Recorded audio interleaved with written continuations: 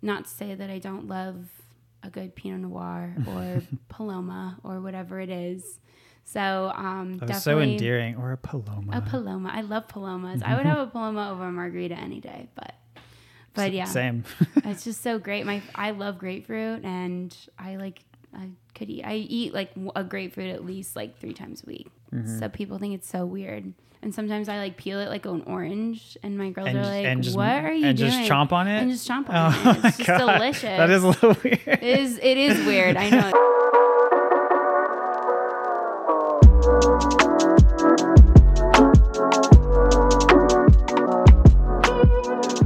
Hey everyone, welcome to Between the Soup, the show where friends become closer friends, and the show where I talk to people about ideas and experience that is unique to them.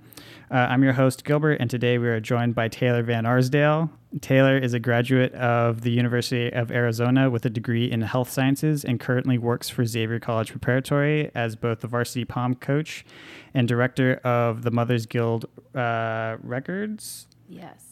Ultimately responsible for the school's fundraising. In this episode, I will primarily be asking Taylor about her involvement as a coach and her ideas surrounding health and fitness. Like I said, I was super happy that you were able to come by and being open to doing this. Very excited to reconnect with you. Yeah, thank you for having me. Welcome to Between the Soup. This is exciting. Yeah. I mean, I guess for you, like, can you give me like a brief life summary from the past? Yes. However many years? Went to St. Simon in June, graduated in 2007. Then I went to Xavier. I was on the varsity pom team for 4 years. I also danced competitively at my dance studio in the West Valley. And I danced there competitively for about probably like 10 years, probably something like that. Sounds about right. I graduated from Xavier in 2011, and I went to U of A.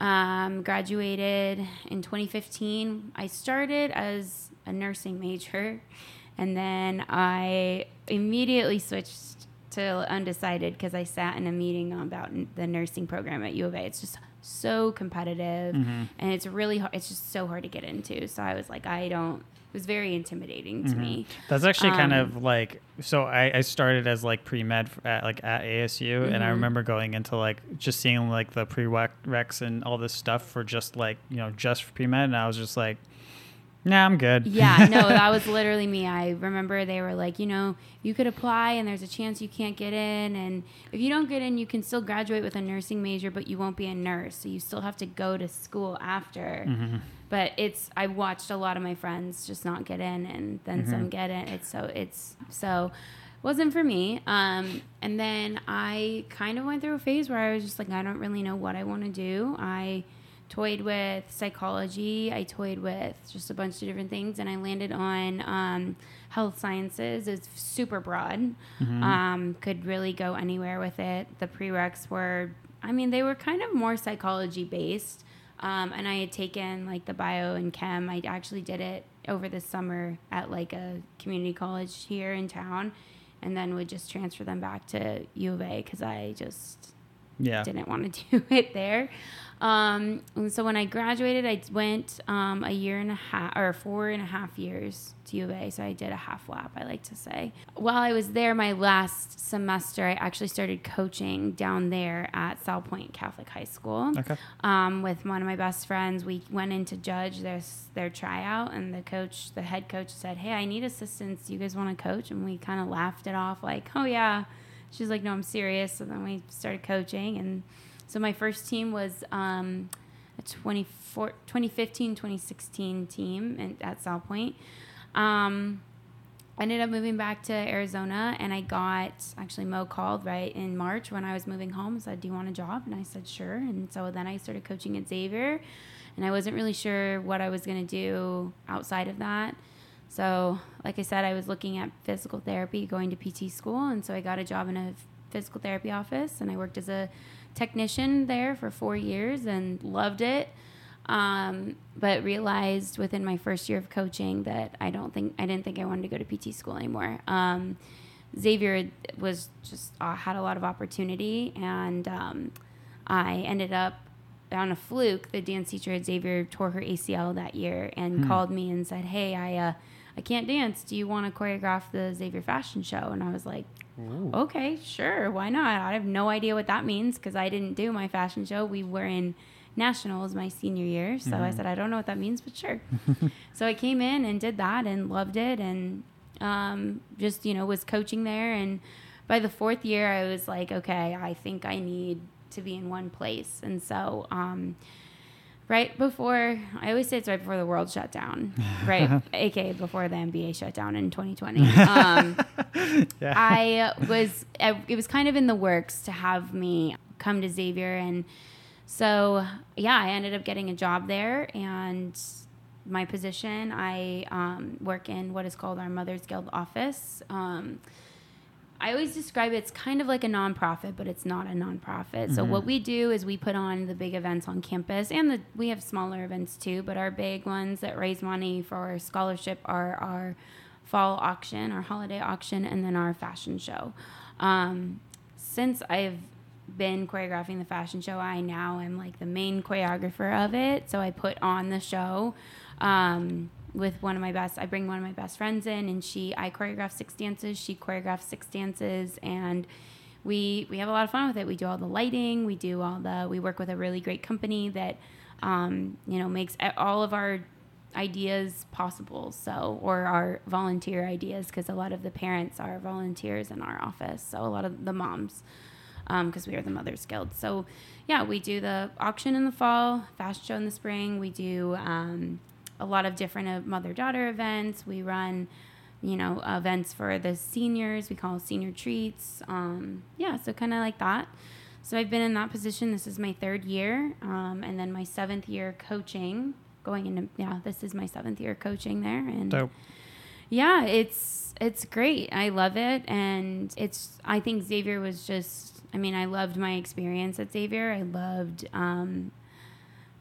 it so much I went back. So it's kind of fun. It's fun because there's so much tradition at Xavier and at Brophy.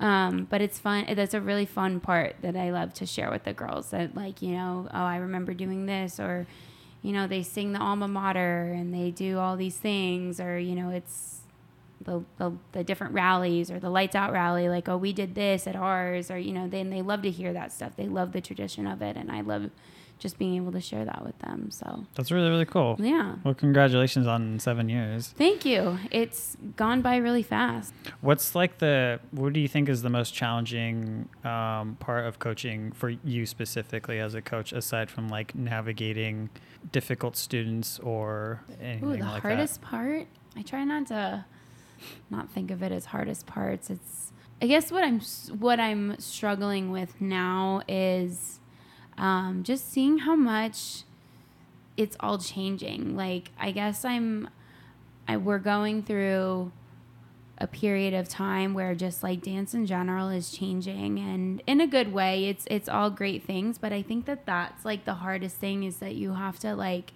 not reteach yourself, but like you have to coach yourself to be a coach. And so I think there's things like that really is, you think you're doing something right or well for a long time, and then then the world changes, or, something new is, trending, and how you should, what the kids like and all of that. So I think just like changing with it. I honestly, the day to day, like, my girls are, I love them. I would brag about them all day long because they're just amazing. And they're my type A. Like, it's so fun. Like, they know, like, and it's great. Like, it's like having like 15 extra pairs of eyes that are like, okay, when we cleaned this section, like, we didn't talk about this specific thing that like I may have looked over, and they, what does that mean? So Clean? Like when we clean dances, so for dance team, like, they want to look like they're dancing as one person.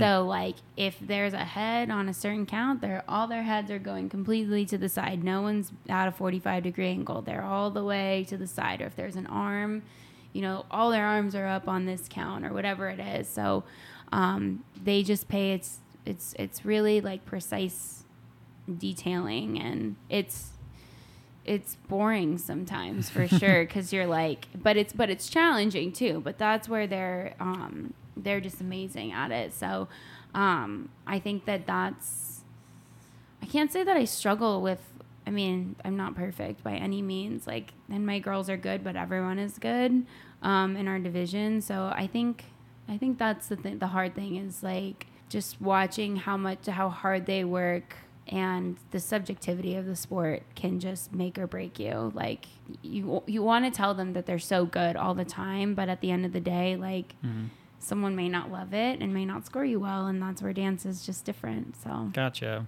What would you say is like the biggest strengths for you as a coach then?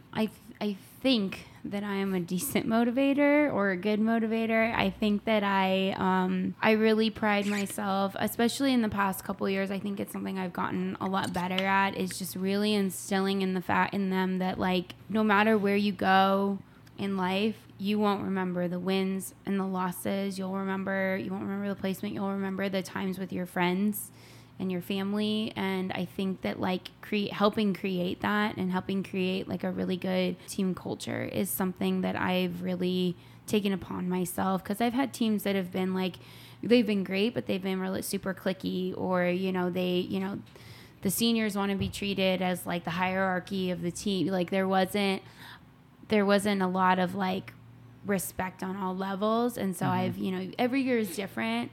I will say my last year's team was probably the closest team I've ever had.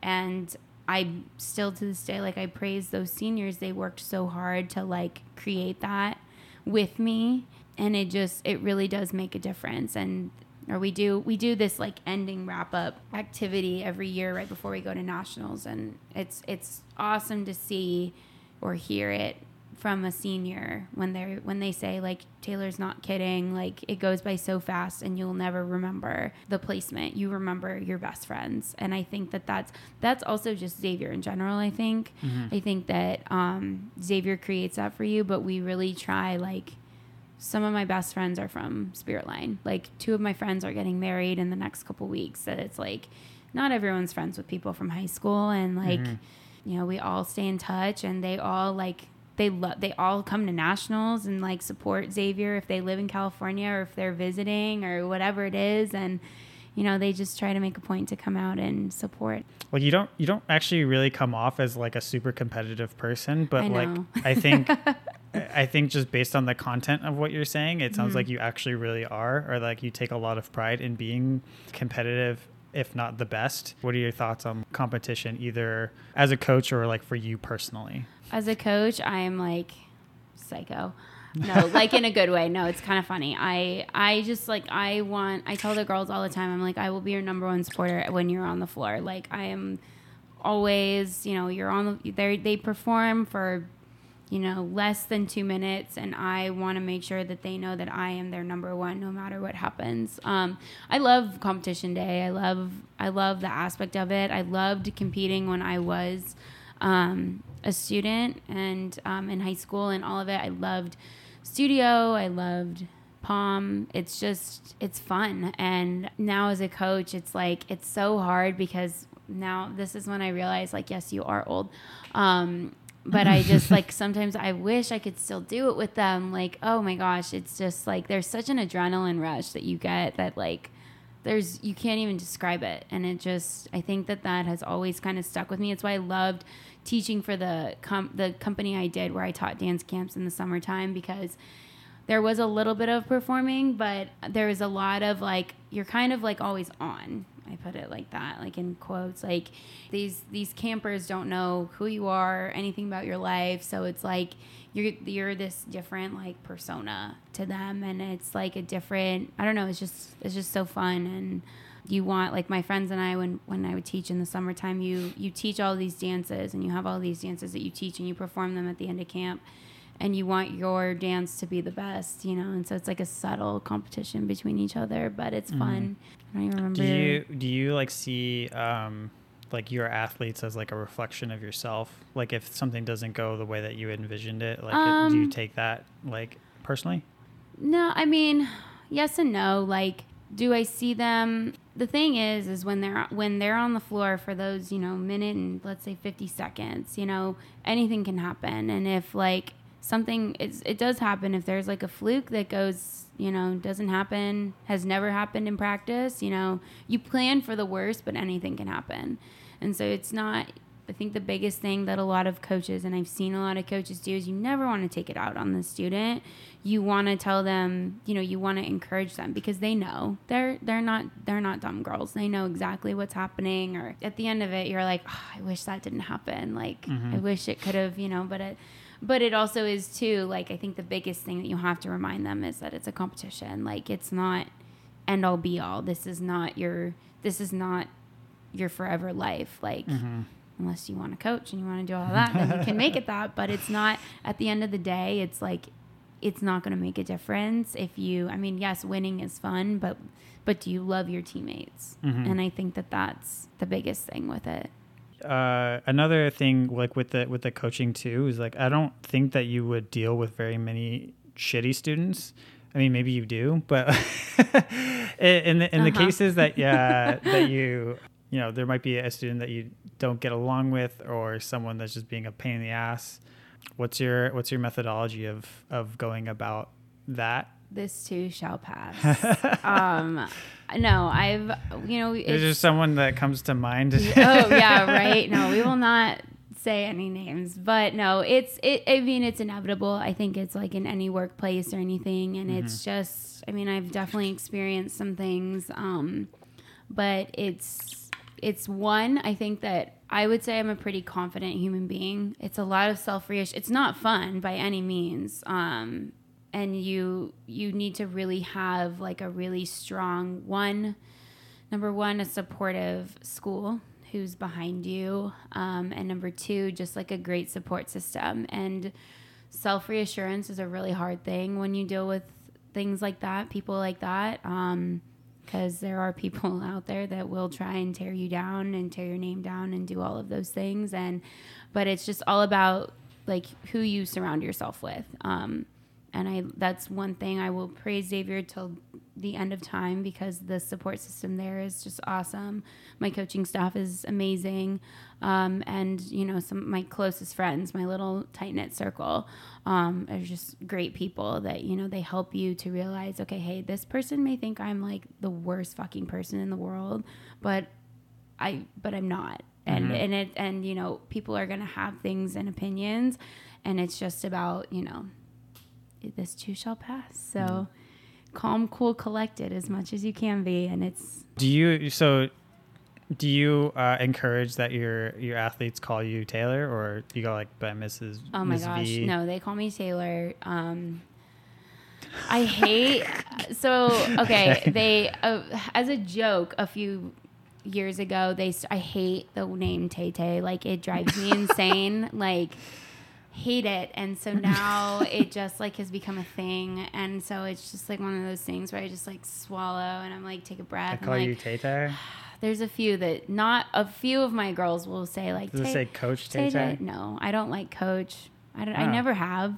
I'm like, just call me Taylor. Like, call me Taylor. Interesting. Okay. Yeah, which is like a very weird thing at Xavier, because like when I choreograph the fashion show, so I work with all of the senior class there. Which I guess I didn't really explain that. It's not like a normal fashion show. Like Brophy's is like where you like walk and like do all that. Ours, we like choreograph like little dances, and the boys can be in it, and it's a little different. But so I work with this, the senior class. And so last year they started calling me Miss V. I got Coach V, I got Tay Tay, I got Tay, I got all these names, and I'm like, it doesn't bother me. I'm like, just let it roll. I think the ones that call you Tay Tay know exactly what they're doing. They know exactly. Oh, 100% they know what they're doing. No, I don't find it unprofessional. I guess too, like my mom, like my friends called my mom Michelle. Like some of my friends call her Mama Michelle, and it's like, I never saw a problem with it. I don't see it as disrespectful, and I know a lot of people do, but for me, I'm like, just like, and I think that's one thing that my girls really appreciate about me is I try to like level with them to a certain extent. And I feel like, call me Taylor. Like we can have a normal conversation, like, but they know like when it's go time, and like, Mm-hmm. I was gonna say, like, it's that's interesting to consider in terms of like your impact on them, because like if you were to like have like force like, oh, you have to call me Coach Taylor or Coach V or something like that, then like you're really not seeing them like eye to eye, and like they might not respect you as much. Yeah, I think I totally feel like it makes a difference. And I know a lot of my friends who are coaches go by coach, and that's fine. But for me, I just think like, and maybe it's, and not to say like everyone else's girls teams are dumb, but like Xavier, like with Xavier and Brophy, like there's just a different level of intelligence that I'm like, and I think that they pick up on a lot more, to where if I was like, call me this, like, I think that we would go down that route where they don't like really respect you in the same way. And I'm not saying, I've had girls that have called me coach and like Coach Taylor, and that's fine. And I respond, like, I'm not going to be like, don't call me that. Like, you call me whatever you want, appropriate, please. But Yeah. I was also going to say, like, maybe not also is it like a respect thing, but also like if you're allowing them to like call you Taylor or like be approachable in that way, then they'll probably feel comfortable approaching you for other things also. Yeah. And I think too, it's important, like, not that you want to be like, there's definitely a line for sure, but you want to, you do want to be approachable. I think that there are some, especially like coaching through COVID, like you wanted to be like Xavier did, like split lunches, and like there were girls who like their friends, like just like they didn't have lunch with their friends that day. So like by the time they were seniors, like, you kind of have your established friend group. And like if your entire friend group is like on lunch B and you're lunch A, like what do you do? So they like, they would come and like say hi or like visit my office. And there's like a few of us in my office. And so they come and say hi. And, you want to be able to have that relationship with them to where they feel comfortable. And also too, like to come to you with anything, like, you just want to be there to help as much as you can. That's actually super interesting, that the example of like, oh, they'll come into your office and just like chill, because I remember at Brophy, actually, the one teacher that was just like, call me Paul. Yeah. Like me and other friends would go like in his classroom and just hang out. Oh my gosh, we have because he's the only one. We have a candy dish, and like my girls like will walk in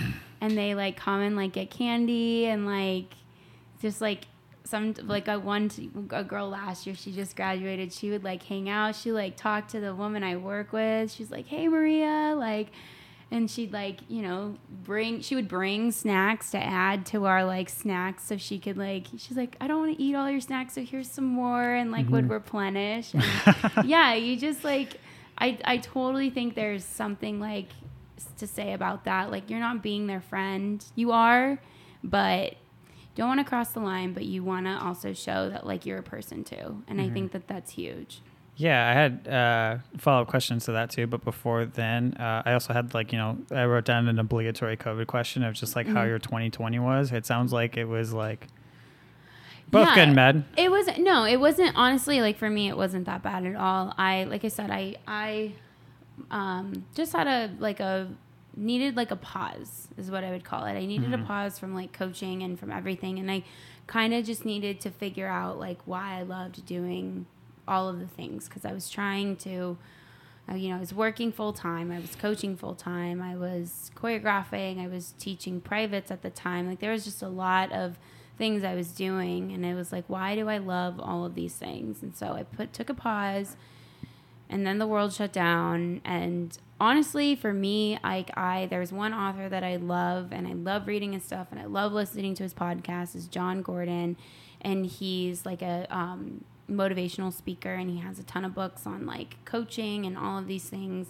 They just kind of put things in perspective. And I think that was like my saving grace. And I loved that. I loved that he really, listening to his podcast and reading a few of his books just really helped me realize, this is why I do what I do. And there's also, what is it? It's National Dance Association, and NDCA. Yeah, I don't want to say it's a company, but I can't even think of the word. A conglomerate. Sure. Yeah.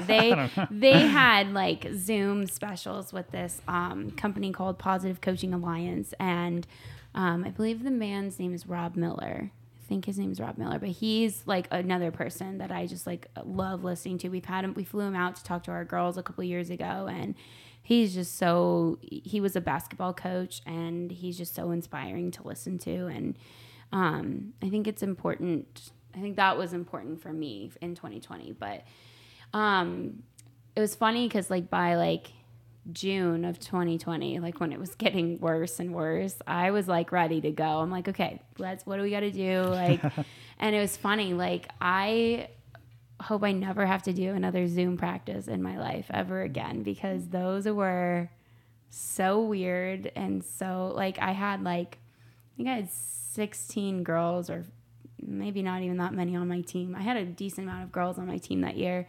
And so they'd all be in like their room or like outside on their patio or somewhere in their garage. And I'm like talking them through a workout or like demonstrating and like doing all this stuff. Like it was just so weird. Yeah. Like the way we coach, we talk about it all the time. Like, did that actually happen? Like, or was that just all a dream? But one thing I think I won't say I loved, but I appreciate from all of that is like the gratefulness that I think a lot of my girls I've seen just come out of them, like how grateful they were to, have a season, especially the 21 graduates and the 22 graduates. Like they were just grateful to get. Geez, that hurts my soul a little bit, right? To hear that. I know. Oh my God. No, I think it's the freshman class are like 27 or something. Well, no, they're 26, but they were born the year I started at Xavier, like 07, 08. Oh my And I'm Lord. like, okay, it's getting real now. It's getting real. Yeah. But yeah, so 2020 for me was like self-discovery and like a reset, but a good reset, a positive reset. So you brought up John Gordon, right? Uh-huh. And you're talking about like how that was really inspirational to like sort of get, I suppose, reacquainted with yourself, or like sort of understand like what was actually important to you. Like what were some of like the motivational takeaways from that like really stuck out to you? I think my favorite is his book. The Energy Bus is definitely a favorite. We actually make our team read it every year. Because it's just he has a children's version of it too, which we make them read in like story time. It's kind of funny, but it has a good takeaway message. I think I can be a really, I don't want to say negative person, but like I see the negative before I can see the positive, and I still struggle with that. Same. And so like if the story is, I guess the kid version, the adult version is just like a little more. It's about a guy, at his job, and like all these things are going wrong. The kid version is like a kid at school, like someone bullies him, he gets a bad grade on a test, all these things happen to him. And it's is it fictional? It's yes, this one is fictional. Okay. Because he does have some stories that are nonfiction. So I had to think about that for a second. Like, okay, fictional, nonfiction. Hello. It's Tuesday at 4:00. Yeah. But anyways, so the energy bus just has to do with all of the things that feed you either negative energy and what gives you positive energy. And I think that was something that I was struggling with, because I was working full time, not at Xavier, and I was going back and forth, and all these things, when I look at it now in perspective, were not bad things. That were like, nothing was wrong. It just was a lot and was hard and can be really, really taxing on a person. And so, but I think that was, that's something that creates burnout. So I guess there was a problem. I guess there was a problem. I was approaching burnout, and it's crazy to see, we have a big, AIA coaches, cheer and dance coaches, meeting every year, or you go to competition and you see this team has a new coach and this team has a new coach, and it just like the burnout is so real, and people don't realize that. But I think it's like that with any job. I mean, you were experiencing it in a different form than I was, but it's real with any job, but it's not, I don't feel like it's talked about a lot. Or it's like, you burn out. Oh, but you'll find something else. But do you? Like, I grew up dancing my whole life, and dance was a part of my life, and I would never know, not to, how to not have it. I think it's worse when people like take pride in it almost. Yeah. Like, oh, I didn't sleep and I'm overworking myself and, Totally. I hate it, but this is just how it is This or is whatever. what it is. And it's like, what? Like, why does it have to be like that? No, right. I'm definitely not that person. And I think that's why, like on the weekends, there are some weekends where, I'm at school with, if it's for work or if it's for, something that has to do with my team, like I'm there. But Sundays is like my day. Like I don't put my watch on. Like I have my phone, but I don't look at it as often as I do during the week. It's like my day to like chill and just relax and just like, grocery shop, but like then just like veg on the couch and like watch a show or something. But I like that. Then I was teaching privates like all day, every Friday, Saturday, Sunday. Like I was at the gym teaching like 5 to 7 hours of privates and just like I just didn't stop. So, but circling back, all of the things that I was doing, I think a lot of it was just adding a lot of negatives to my lives and things I didn't need to do. So being able to like reflect and listen and read and all of the things, I felt like Xavier really prepared me for, annotating and stuff. And I never thought I would do it again. And then I was 27 sitting and like annotating books, then, reading and highlighting and writing notes in the margins. I'm like, wow, that MLA format comes in handy, doesn't it? So, I actually do the same thing. I don't write in the books, but like I definitely still take notes of like I mostly read psychology nonfiction, but it's like there's just if there's something that sticks out to you or like something that's inspirational or that you want to remember. I either write it down or I highlight it or underline it, and I like always have it. I think the biggest takeaways that I learned is just.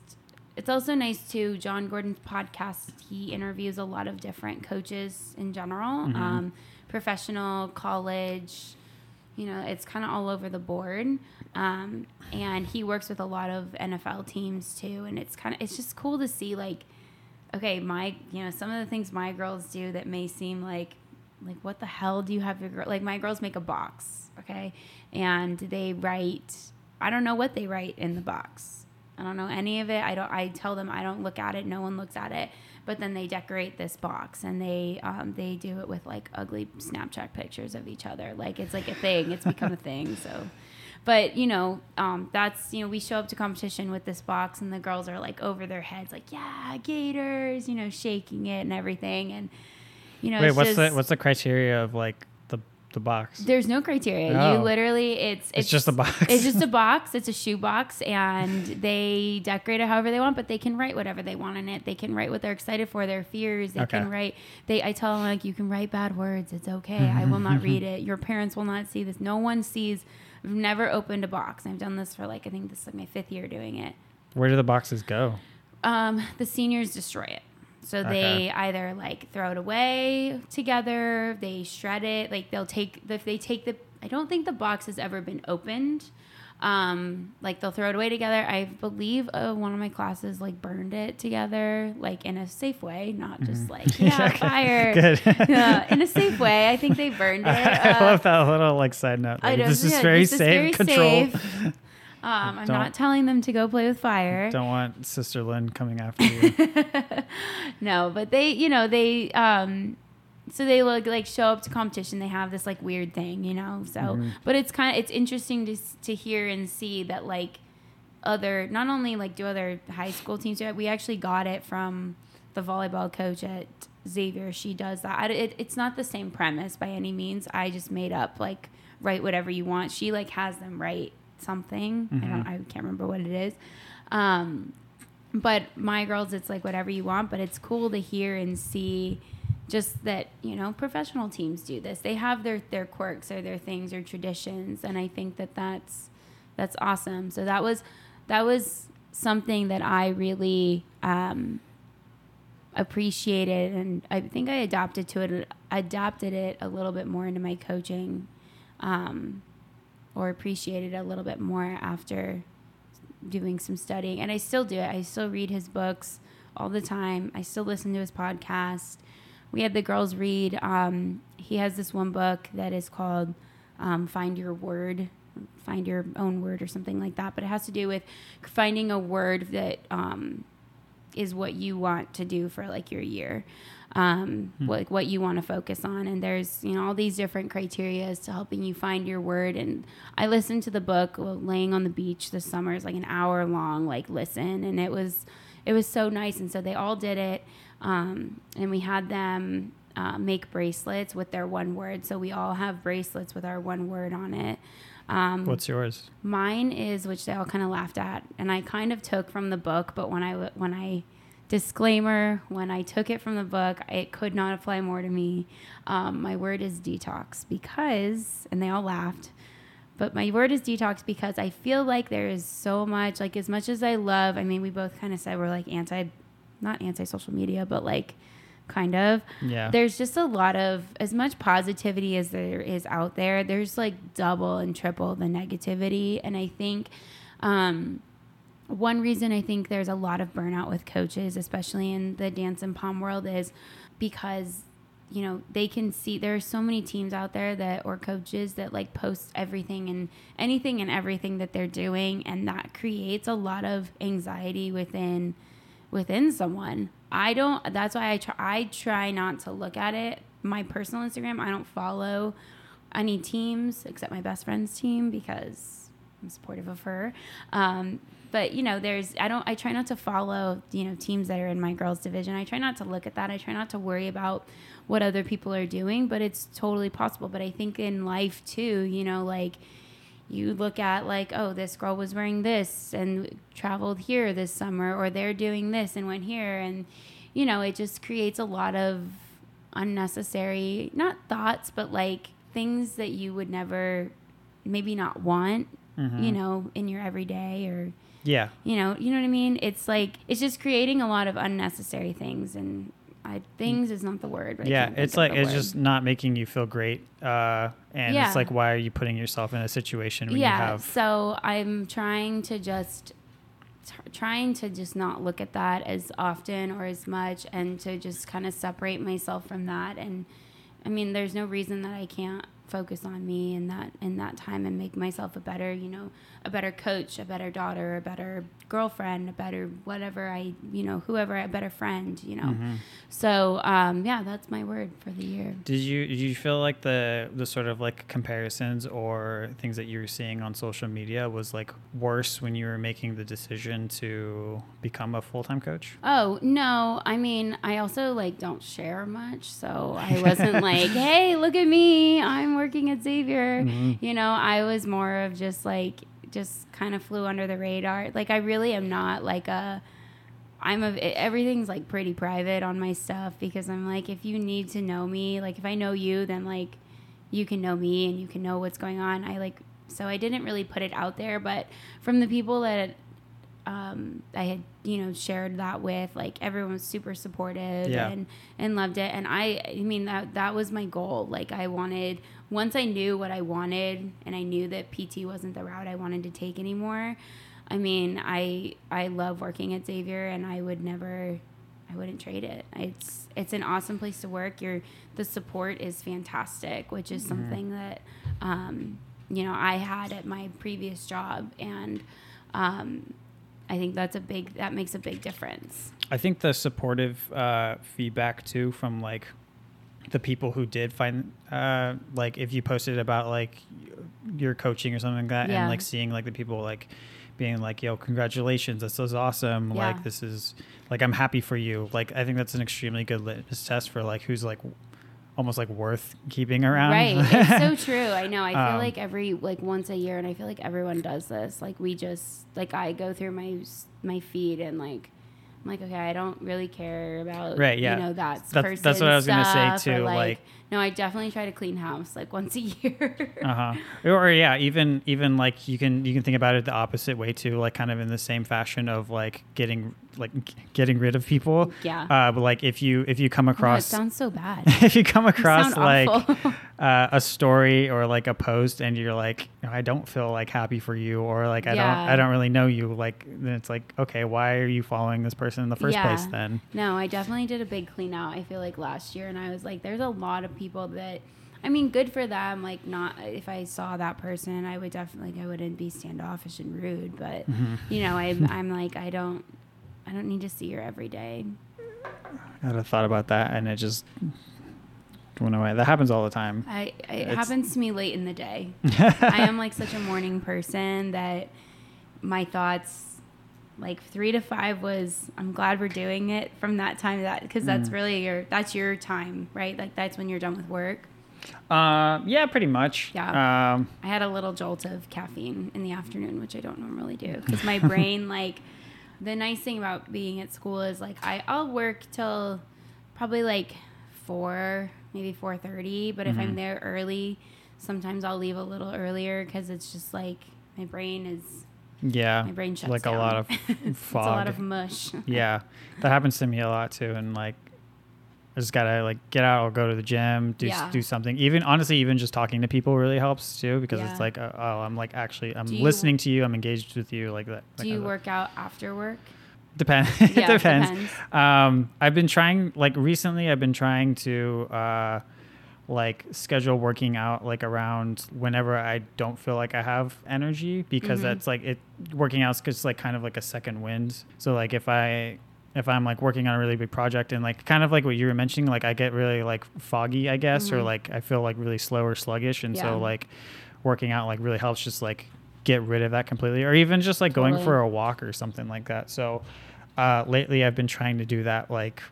I've been trying to track when I feel like, foggy or like sluggish or just tired, and then scheduling around that. So it's usually either like between like around like 10 in the morning or around 3-ish. Yeah. And that honestly really helps. I think just energy management is really fascinating. It is for sure. One of the friends I had on the podcast, one of the example ones, his name's Gabe, and he like owns his own company. He was talking a lot about like energy and like how he makes decisions based on like how if it gives him energy to do stuff or not. And I've been thinking about that just a lot more, because like we were talking a little bit about like, some people really value like time in their day and like how they allocate time, and then but he kind of feels that like energy is not more important, but like in a way like more important. And like I was definitely more the kind of person to like consider time as being more valuable, but like the more that I think about it, it's more I'm like, you know what, energy like really is important. I think they're like one and the same, right? Because I'm totally, so I will work out at like 6:15. I will go to like crazy. I know. So like most of my friends. I wake up around then, but it's not the same. That's not the same as like being. It's not. No, it's definitely like it is a mind game to like get yourself there and do all the things. And so I started doing that a few years ago. Actually, gosh, longer. I feel like I've been at that Orange Theory for a long time. But at the time, I lived with my mom, and my mom lived in the West Valley, and so it was hard. Like there wasn't. So I work out at Orange Theory, and there wasn't like a time that I could go and then shower and then like make it all the way to Xavier with morning traffic. There was no way. So I started going to the one on 7th Street in Glendale, just right down the street. Yeah. And so when I lived at my mom's, I was like my bag and lunch and coffee was set for the next day. I would get up at like 5:15, get all my stuff together, like out the door, drive there, work out, shower there, go to like, it was way too much. So now, but I still do it, but I live just down the street now. Yeah. So now, everything is still ready, because 6:15 is pushing it when you have like a 7:55 start time. True, yeah. So, but it's all ready to go, and I usually just go to work. Like I will wear like joggers or like and a t-shirt, and just super casual unless I have meetings. Like then I'm like a little more professional. But it definitely, like if I start my day with a workout and like more water and not coffee, like right away, I am a completely different person. But if my day starts with like today is hard because the girls, we have practice at 6:30 on Tuesdays and Thursday mornings. And so I am not getting up. I refuse to get up in the 4s, and everyone laughs that I say that because I'm not getting up at 4 a.m. Yeah. I wish I could. I have tried, and that is like another, you're a beast if you're doing that. I'm just going to say it. You're a beast if you're getting up at 4 a.m. But yeah, I can't get up in the 4s and work out at 5. Like, that's just not, my body isn't even awake yet. 6 is like, okay, I get up at like 5:55, wash my face, brush my teeth, and I'm like out the door. Super simple. But 4:40, no. Yeah. I mean, low key, I really like it when like I just like randomly wake up and it's like 4 a.m. It's like, oh, okay, I'll just, it's really nice, I think, to like when it's like still dark out and like it's just super quiet everywhere you go, and you just kind of have that time to yourself, like not worrying about anything, not doing anything else. It's just, I really am jealous of people that can wake up and like they work out like that early, but then they also will like journal and like carve out time. Like I wish I could be that person that could like sit and like either like read my email or like, write out my to-do list at 4 a.m. or 4:30 or whatever time it is. There's just no way. Right. I'm like I will work out and then I come home, shower quick, grab all my stuff, go to school, coach because they have it as a class period, so it's first period, and either it's morning practice into first period or just first period, and then I go up to my office and like that's like I have a minute of like quiet and I will like write my to-do list, finish my water, then start on the coffee. And yeah, that gives me like so much energy. But I do crash pretty early. Yeah, you should start keeping track of like the time that you crash, and then maybe that's like that's probably really like an indicator that you should just try go for a walk. I don't know if you have like the flexibility in your schedule to do that. Yeah, no, I definitely will. The nice thing with my job though, like I feel like I'm constantly like I'm upstairs, so I take the stairs all the time. Which sometimes I'm like, I should just take the elevator. But like today I didn't work out because I was at school too early. So I was like, I'm taking the stairs all day today. But no, I definitely try to get out because my office is freezing. Like, I don't know if this was at Brophy, but like at Xavier back in the day and even still, like the AC was like cranked way down all the time. It was freezing. And so I have like 2 sweaters in my office. And so sometimes I'm like, I'm just going to go outside and like, I don't care that it's 110. Yeah, I'm going to de-thaw. I'm going to walk around and then thaw out. I think. Not de-thaw. Okay. Whatever, de-thaw. It's fine. I had a conversation with some friends about like, so we're talking about pistachios, like, and like, pistachios have shells on them. And so we're talking about like, okay, like I really like it when the pistachios are de-shelled. And like one of them was like, is it de-shelled or is it shelled? Like having shelled pistachios. It is shelled. Like, but de-shelled. I don't know. It's fine. We know what you meant. Yeah, it's all good. Exactly. But right, sorry, I interrupted you. No, that's a really good idea though. I really should start looking or keeping track. I feel like I crash around like, it's usually like I have to take a step away from my computer for a little bit, but I always feel like at night, like I don't get a second wind, but like I feel like if I go home and shower after the day, it like calms me and like I'm not as like useless, I guess is the word I would say. Useless. So that's like calming, and then I can like, if I have to answer emails or like work a little more or, make dinner. So I think it's interesting that you said that like you usually, or at least when you were living with your mom, you would like get stuff together like the night before. I think that's there's a book I have, it's called Nudge, another psychology book, but it's basically talking about like making different decisions easier by setting up your environment around it. And like, so like that example was a perfect one of like a nudge, even though you're doing it the night before, like trying to get all that stuff done in the morning before you're working out is like way harder than just having it ready and grab and go. Biggest difference. I've done it always. Like it's just, I think it's being brought up as like as a dancer. I feel like there's just different you're taught different things. Like specifically, like that's something, like if we were at a competition or, it's our recital and, you have dances like back to back, or maybe you have like 1 or 2 dances to change, like you will always have everything set up. So it's kind of like how it's been my life. And so then as I got older, my mom actually makes fun of me, and so does Joe, like how it's okay. So this is weird. Okay. So all right, let me get into it. So Mo and we talk about this all the time. I have type A tendencies. I am not a type A person. I'm like a 87%. Like if I'm putting it in a grading scale, I'm like you're 87% type A or no, I'm 87% not type A. Okay. And there's just like this tiny little bit of me that is type A. And so like my grocery list or like my planner is color coordinated, or the fact that I like my lunch is always ready, or my my bag is packed and ready to go for the next day. Like those are my type A tendencies. And so, but I think it comes from just with dance and from, when I was in high school, I would, I'd come home from school and I would really try to do all my homework at school if I could.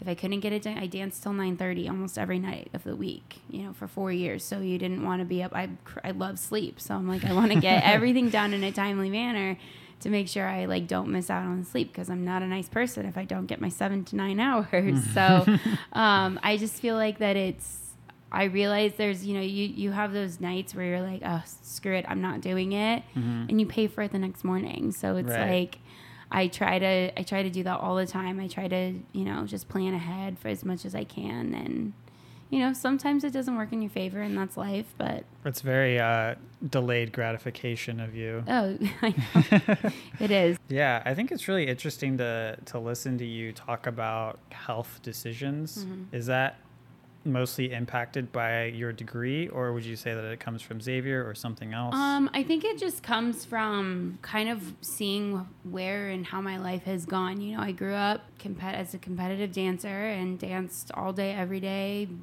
7 days a week sometimes. And, I got to college and I wasn't on a dance team in college, which was like weird. Just, your first year in your entire life, not having something, you're like, what the hell do I do now? Right.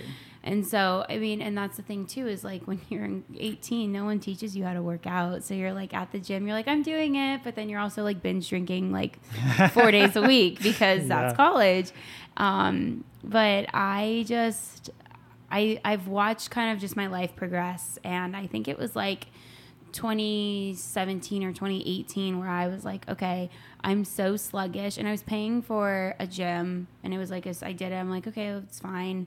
It's a super cheap, monthly payment. I think it was like $10 or something. And I never went. I never carved out time. And so I said, okay, I had heard things about Orange Theory. And I was like, okay, I'm going to try it. So I started with like the 4 or 8 classes a month.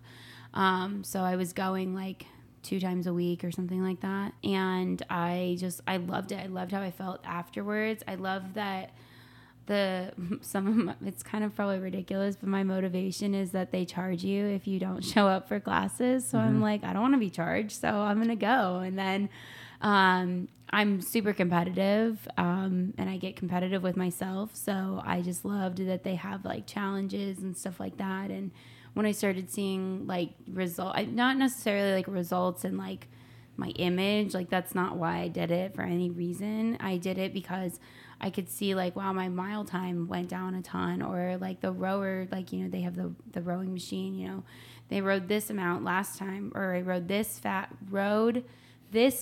last time, but now I did it, like I shaved 2 minutes off this time. Like, I just love to see, just the stamina growth. I think it's super important just to have a really strong stamina, I think I don't know what that is called. I have no words. I don't either.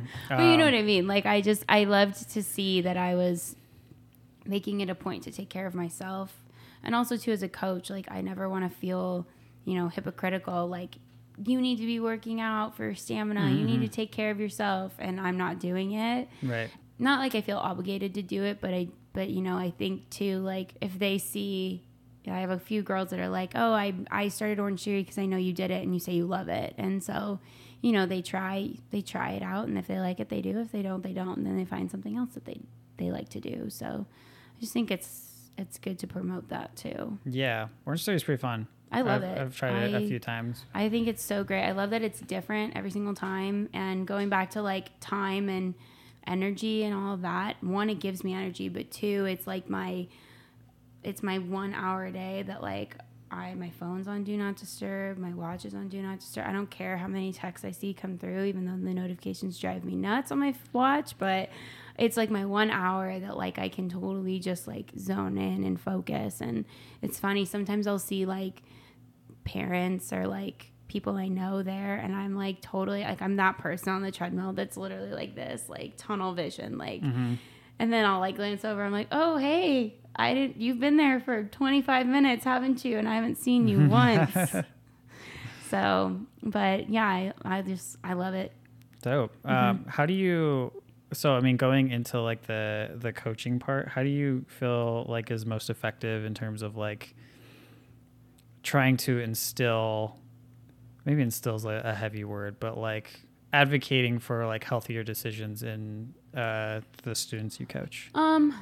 I think it's a lot of, you know, these girls, and it's so different now from like when I danced and I was on POM, and even the competitive world is so different. But I think with dance team in general, it's kind of a self-reflection, and you have these routines that, you know, you get less than 2 minutes to show off these routines to judges, you know, and it's so subjective. But I think it's just a lot of self-evaluation. Like, okay, you can go, like we break our routines up into sections, and, you know, you can look at it and say, okay, you know, how do you feel? You've done half of a routine. How do you feel?